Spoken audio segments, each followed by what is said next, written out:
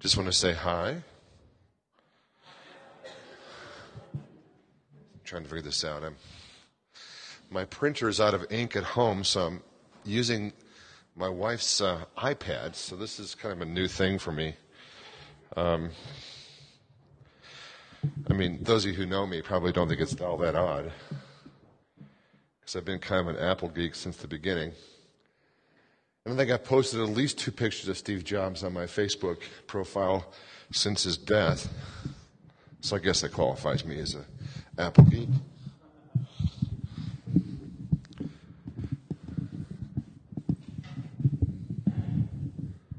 All right. So we finished the Hot Topic series, which I frankly think was probably one of the best series we've ever done at Scum. I preached not even once a month for the summer. One of the reasons I think that made it great was that we had a lot of people who were basically experts in their field come and talk. So I just really want to recommend our website, scumoftheearth.net. If you have not listened to some of those talks about a wide variety of hot topics, you need to go and listen. Most churches don't touch one of those a year. We did them all in one summer. And I think it's really, really worth going there. So, sorry.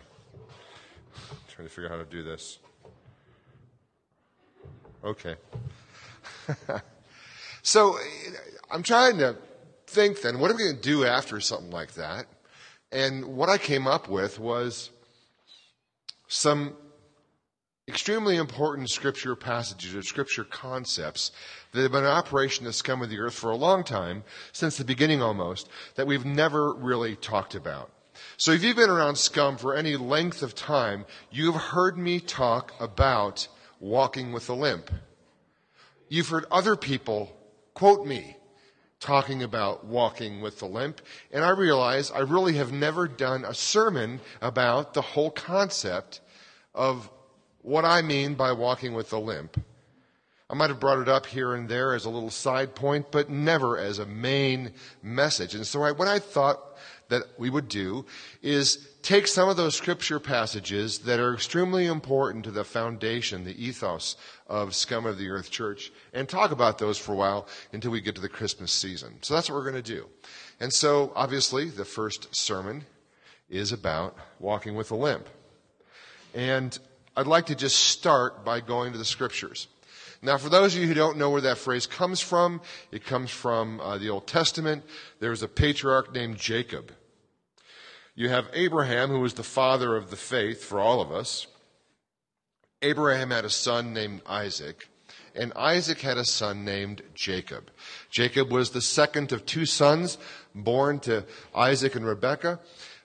Jacob was the second born, but it appeared that perhaps Jacob wanted to be the firstborn, because the scripture tells us that Jacob came out of the womb holding on to the heel of his brother, as if trying to pull him back in so that he could get out first, because there was a marked blessing for the firstborn son in an old Hebrew family. So the name Jacob means literally little heel grabber. But it came to be associated with those people who like to supplant those who are in authority over them. People who are deceptive in their dealings and try to come out ahead. So the name Jacob, Yaakov in Hebrew, has these connotations. And we see them playing out in the life of Jacob, because he was always upset that his brother was the oldest and thus would get the blessing of the firstborn. So if you read through Genesis, you'll read the story about he and his mother conspire to literally steal the blessing away from his older brother. He disguises himself, goes into his father, who is hard of seeing, and just ends up pretending he's his older brother, and then his father blesses Jacob instead of blessing his older brother. Now, you can imagine how this went over with his older brother when the older brother found out. And from what we gather, his older brother was the outdoor rugged type. He was maybe the Bear Grylls of his day. He would have been the football star. He would have been the guy pumping iron, the guy out shooting his own game, the guy cooking his meat over a fire in the wilderness. Jacob, on the other hand, the Bible tells us, was, and I quote, a man of tents. Liked to stay inside. Liked to do the things you normally do inside. I don't know, for all I know, he could have been a musician, He could have been a video game addict. I don't care what. But when you have that kind of a dichotomy in brothers, and the older one is really, really ticked off and pissed at you, and you do something like that, you get the hell out of Dodge.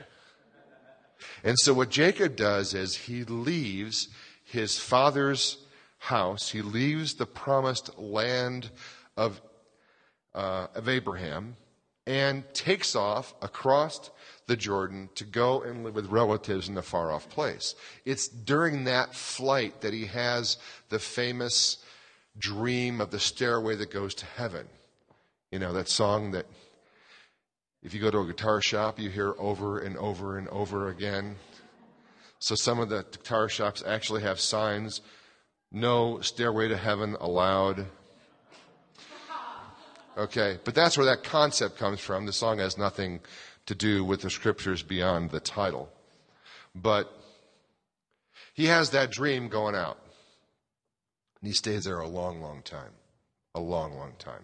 By the time Jacob is in chapter 32, which is what we're going to read today, he is full of years. He is in his 90s. He has 2 wives. He has many, many sons.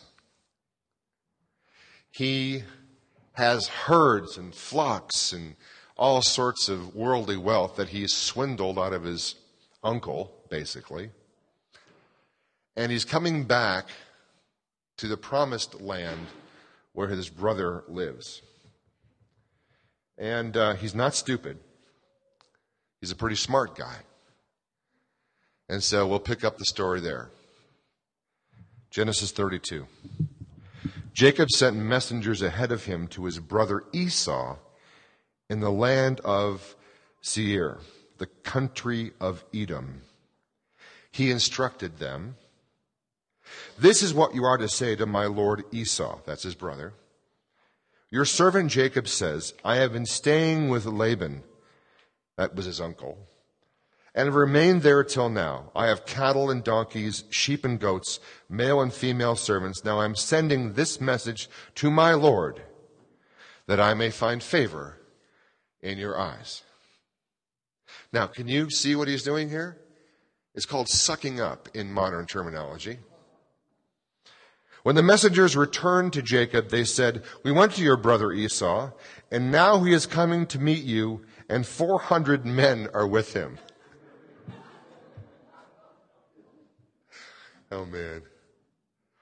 It's like 400 men. He's got his wives. He's got the maidservants. He's got the flocks. He doesn't have an army. Verse 7, in great fear and distress, Jacob divided the people who were with him into 2 groups, and the flocks and herds and camels as well. He thought, if Esau comes and attacks one group, the group that is left may escape. I mean, what do you have to do in order to survive? You end up doing. I mean, this guy is thinking, well, 50% is better than no percent. And so he is dividing everything he has, probably one wife in one camp and one wife in the, I don't know how he did it. But he's splitting them up, hoping that if at least half survive, he's okay, because his brother is coming with 400 men. Then Jacob prayed. Okay, this is great. Then Jacob prayed. I'm going, I can relate to this. I pray when things are terrible. That's my motivation. Is that your motivation sometimes? Okay. This is the first recorded prayer of Jacob in the Bible. Just so you know. The other time he's talking about God in the third person. I don't think that really counts as a prayer. Prayers are usually second person dialogues, right? Okay, so he prays. And I think that we can understand because we've been in those situations where finally things get so bad, we finally fall to our knees. Verse 9, then Jacob prayed, O God of my father Abraham, God of my father Isaac, Lord, you who said to me, go back to your country and your relatives, and I will make you prosper. I am unworthy of all the kindness and faithfulness you have shown your servant. I had only my staff when I crossed the Jordan, but now I have become two camps. Save me, I pray, from the hand of my brother Esau, for I am afraid he will come and attack me, and also the mothers with their children. But you have said, I will surely make you prosper, and will make your descendants like the sand of the sea, which cannot be counted. Now, have you ever been in that place in your prayer life where you begin to remind God about his promises that are in the Bible? It's like, okay, no weapon formed against me shall prosper. Remember that one, God? Remember that whoever delights in you gets the desires of their heart? That's me, okay? You said that, God. I didn't make it up. Okay, so here I am. So, he is repeating God's words back to God in hopes that he can gain some kind of leverage on the divine being. I don't know if that works or not, because this is what happens next. There's a break there. I didn't go into. He does more stuff to make sure that he's okay with Esau. Okay? Sends more gifts, all that kind of stuff. Back to the story. That night, Jacob got up and took his 2 wives, his 2 female servants, and his 11 sons, and crossed the ford of the Jabbok. The Jabbok is a tributary of the Jordan. All right? After he had sent them across the stream, he sent over all his possessions. So Jacob was left alone, and a man wrestled with him until daybreak. This is one of those things about the Bible I do not get, all right? We're going along. I understand what's happening. All of a sudden, a man wrestles with him till daybreak. It's like Moses should have taken a creative writing course in my university because, we need some foreshadowing here. We need to know that there's somebody out in the distance that he saw. We need to, at least, there's got to be some kind of premonition that Jacob has had beforehand. Prepare us for this, please. But no, this is the way it is, okay? Just shows up. In some ways, I like that. It feels less contrived, like it's not creative writing, like it's just factual reporting. That night, Jacob got up, okay? And a man wrestled with him until daybreak. When the man saw that he could not overpower him, meaning Jacob, he touched the socket of Jacob's hip so that his hip was wrenched as he wrestled with the man. Like just touched it. Touched it, touched it.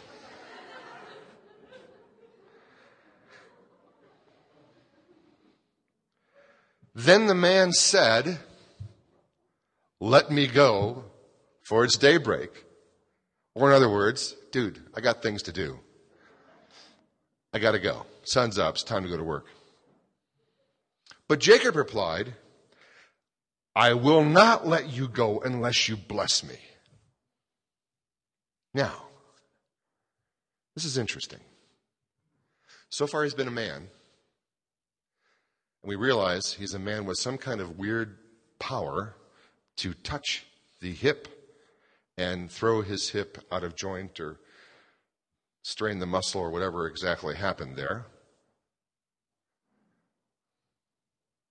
So Jacob's getting the idea, this is no ordinary man. And so I'm not going to let you go until you bless me. So the man asks him, what is your name? Yaakov, he answered. Then the man said, your name will no longer be Jacob, but Israel, because you have struggled with God and with humans and have overcome. Israel means someone who has struggled with God and someone who has struggled with man. In the Bible, names mean things. This is an upgrade for Jacob. All right? It's like when you go to the counter at the budget rent-a-car and they told you you're going to be in this little tiny Kia, and instead you get a Lincoln Continental. All right? I mean, it's an upgrade. But still, it's descriptive. It means somebody who struggles with God and somebody who struggles with other humans. And let me ask you a question. Does this name in any way reflect the history of the Jewish people? Oh my gosh. People who struggle with God? Just read the history. Just look at the Gospels. People who struggle with other people? I mean, just open the newspaper. Look at the history books from your high school.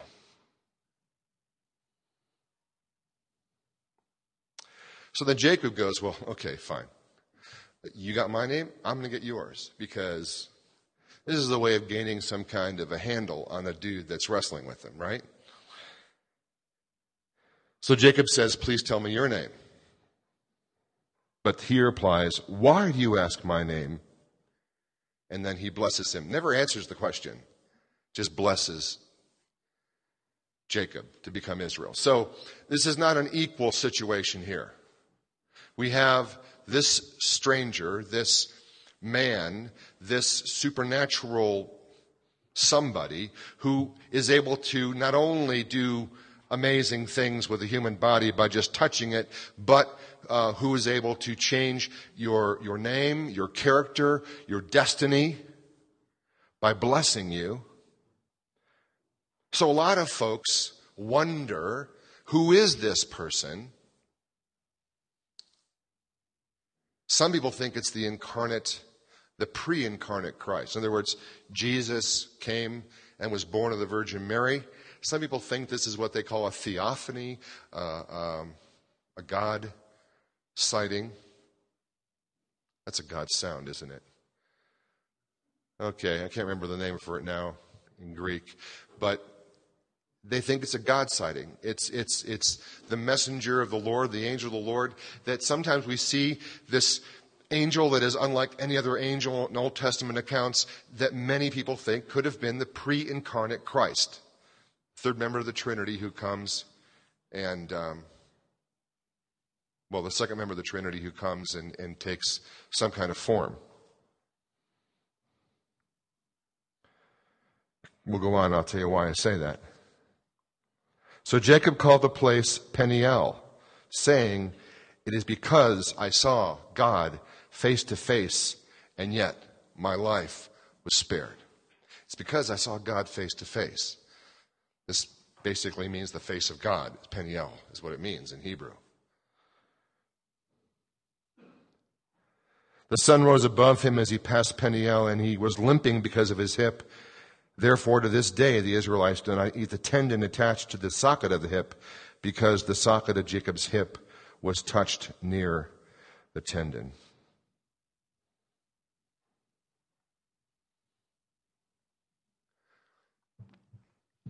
Okay. Nice little history lesson, right? If you guys went home now, you'd have enough. But we will go on. This is a question I have for you. Have you ever been in a situation where you were on the brink of what you felt was disaster? Maybe a financial disaster, maybe emotional disaster, relational disaster.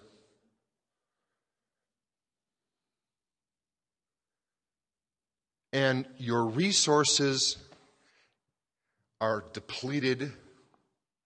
Jacob, at this point, is sending all sorts of gifts to his brother, camels and goats and sheep and donkeys. And he sends like a king's ransom to his brother. If you read the text, it's amazing.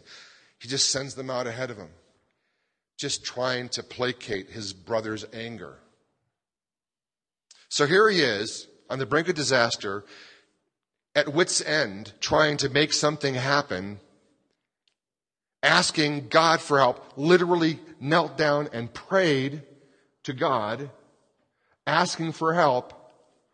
And then what does God do as an answer? He comes and beats the crap out of him. Now, have you ever felt that way? That you were at the edge, the precipice of some great disaster in your life. Your resources are gone.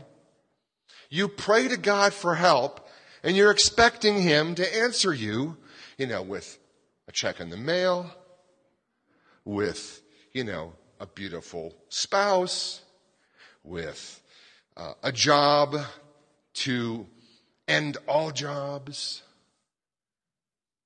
And instead, God comes and does the WWF thing with you.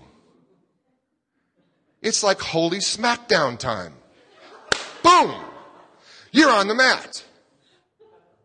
And what is the response that we have when God does that to us? Very often it is, F you, God. If this is the way you treat your people, I want nothing more to do with you. I am walking away. That's what's inside. But what did Jacob do? He held on for dear life. He would not let go. He did not give up in that sense. He did not give up hope that somehow through all of this, God would bless him in the middle of the most disastrous moment of his life. He hung on, hoping against hope that God would somehow bless him. Hung on until his fingers and his knuckles were white. And there is the lesson of the story. Right there. Because that is how God deals with us. He wants to beat the crap out of us. He doesn't want to beat us up. He wants to beat the yucky stuff out of us. Because you see, Jacob is on the verge of the promised land. He's going back to everything that God has ever had for him. The promises from Abraham and from Isaac. And he's not ready to go back because he's still full of Jacob. And God has to get it out of him. And so Jacob's prayers are being answered, but not in the way that Jacob expects.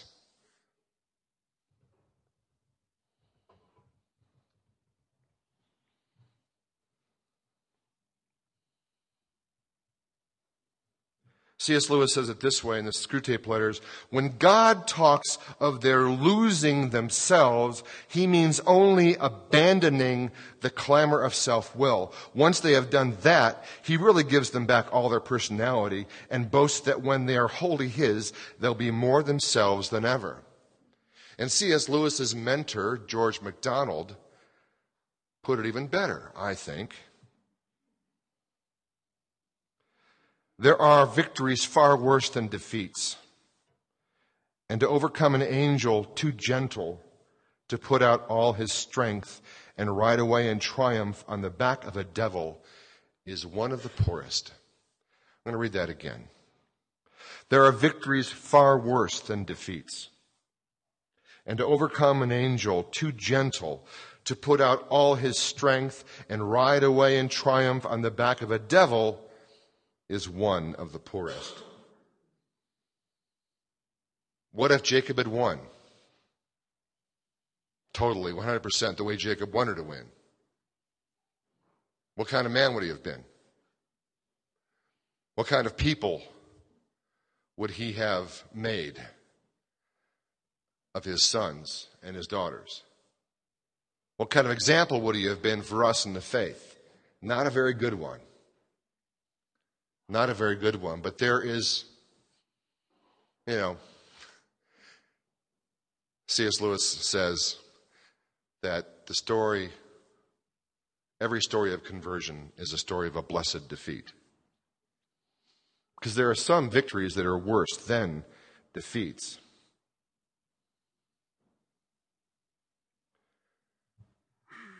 I'm just going to say this as a follower of Jesus, that, I'll say it now. Sometimes I get in struggles with people at church. They don't like what I'm doing. I don't like what they're doing. And for this example, let's just say that I'm right in this particular case, because that's not always the case. But let's pretend right now that I'm right. I don't always exercise all of my strength. I don't let them have it. I don't. Want to know why I don't let them have it?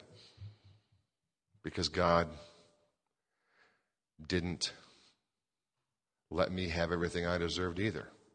He took it easy on me. He was too gentle with me to put out all of his strength. The difference is, like Jacob,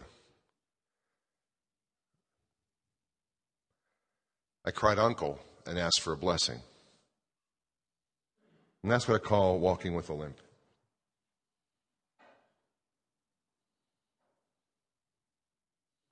I have a main point for this sermon. The main point is this.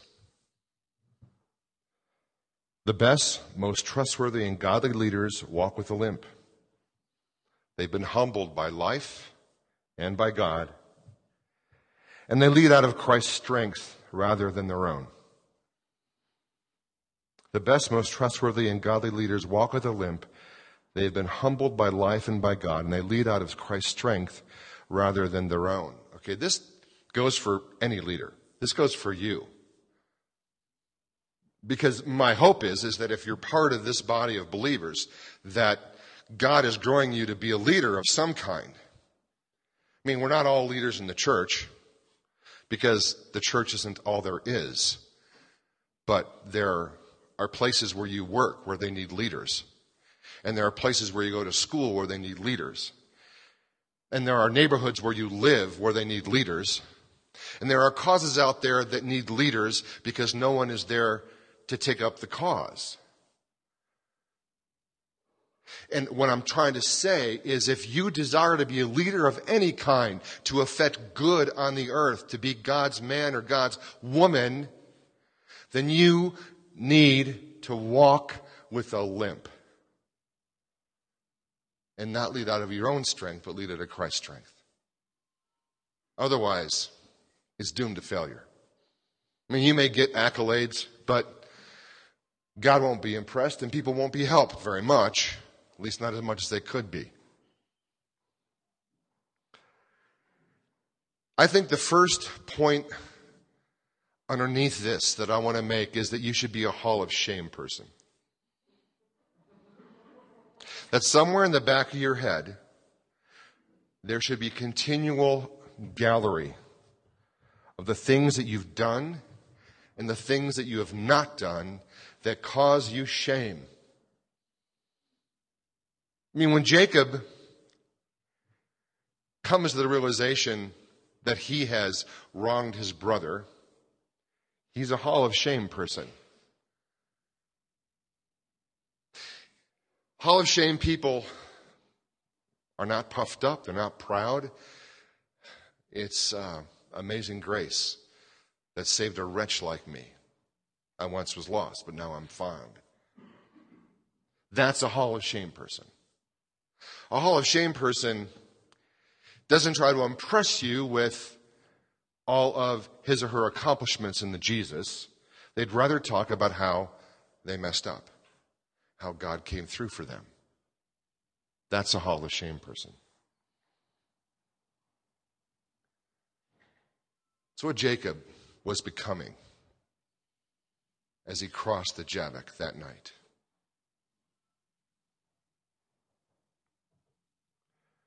Number 2, you should be a though he slay me, yet will I hope in him person. Now that's a line from the book of Job. Notice any similarities between the book of Job and the life of Jacob?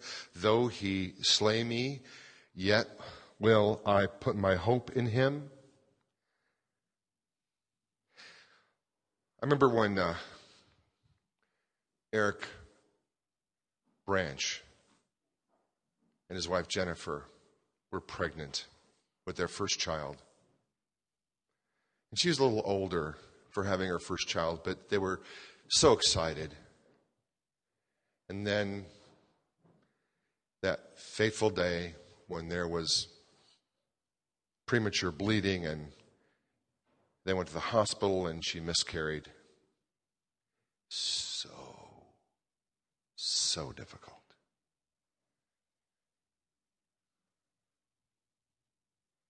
It's like you prayed to God and he just came and beat the shit out of you. Eric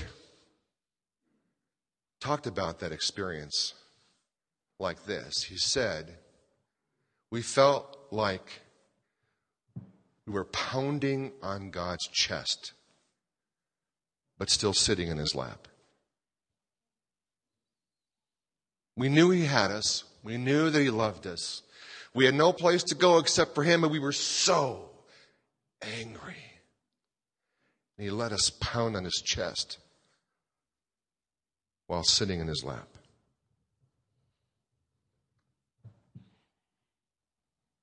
He should be a though he slay me, yet will I hope in him kind of person.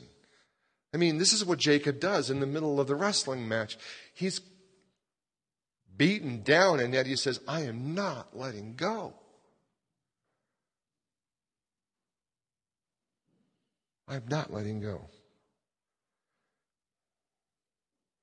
You've heard me talk about this kind of stuff, whether it's, vocationally, me waiting for all those years when I hated my life, work,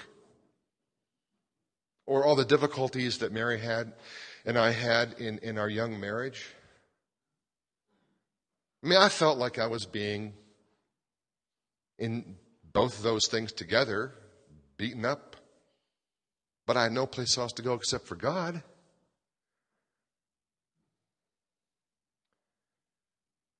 And I have lived to tell the tale. And not only that, I've lived to sing God's praises for what he's done in both those areas of my life. But if I had given up, given God the finger or walked away, it would have been a whole different story. And number 3, you should be a God's face to your face kind of a person. A God's face to your face kind of a person. And here's the interesting thing. C.S. Lewis has a book called Till We Have Faces, right? And the theme of that book is basically, how do you talk face to face with God when you don't have one yet? I mean, you can look in the mirror and you can see what your face looks like, right? But you can't see on the inside. You can't see your thoughts, your hidden motives. You can't see the stuff you've forgotten that you've done or haven't done. You see, Jacob had to wrestle with God the entire night before he had a face that was recognizable by God. Jacob needed to wrestle the entire night before he knew that his face was his real face. Little heel grabber. All grown up.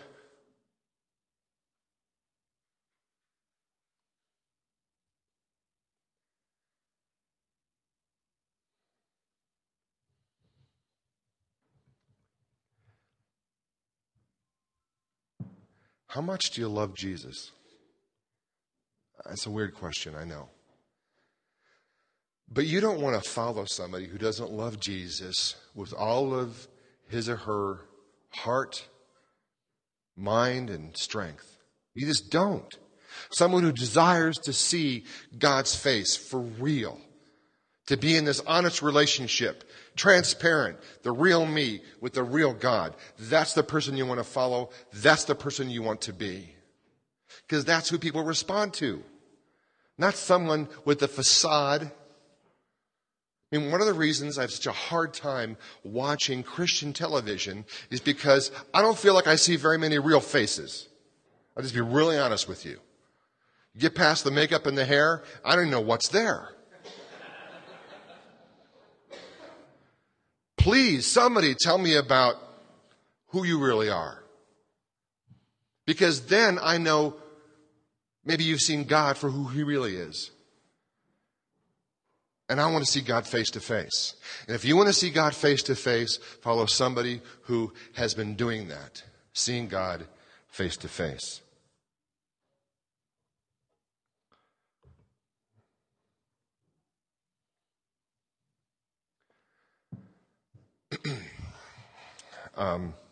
I'm kind of an anomaly. I don't know if you guys have noticed this, but I have, been a guy much, much older than his congregation.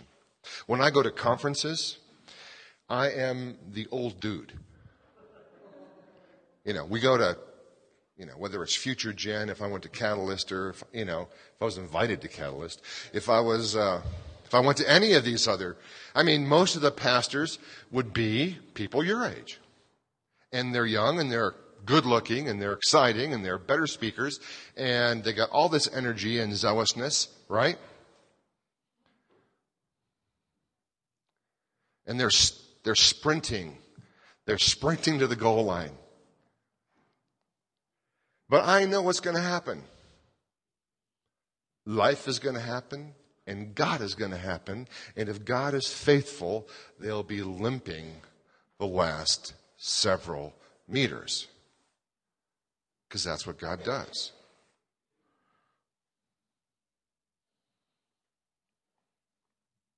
Don't get me wrong. I want you guys to be sprinters right now. I'm just trying to let you know what's ahead. You will not always be sprinters if God loves you. You'll be limpers. And that's cool. That's good.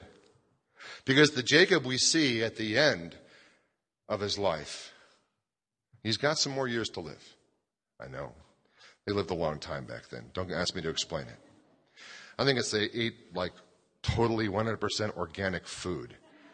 And I think they knew where their cattle were being raised, and there were no fluorochemical, plastic preservatives. I don't know why.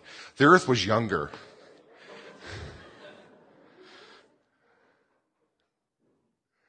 It was magic. I don't know.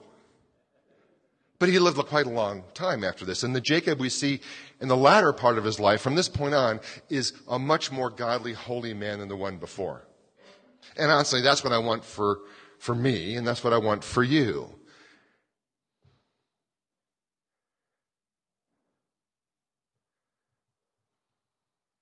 You can read all the books you want about Christianity.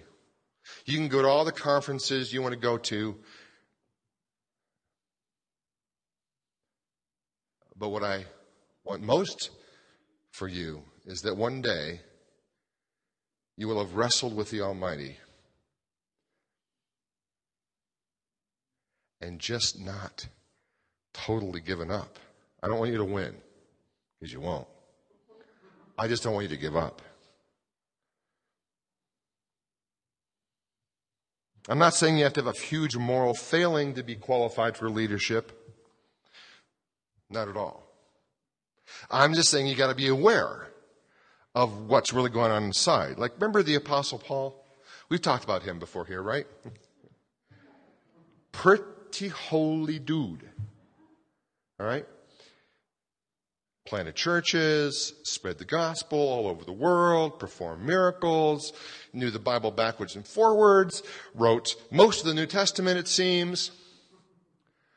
And yet, at the end of his life, this guy says, of all the sinners, I'm the worst. I'm going, no, you're not. Okay, because, I know you've done some stuff in the past, but I mean, no. But you see, he felt that way. And isn't that true? When you find these old, seasoned saints, and you talk to them, and they tell you how much Jesus means to them, and how desperately wicked they are, you're going, but you're the coolest old lady I know. You were my Sunday school teacher. You made me chocolate chip cookies. You've never said a cross word in your entire life.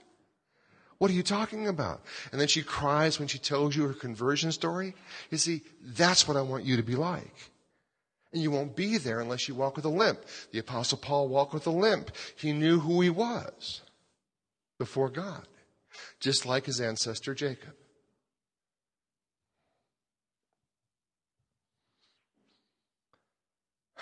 We're going to have some folks in the back here to pray with you.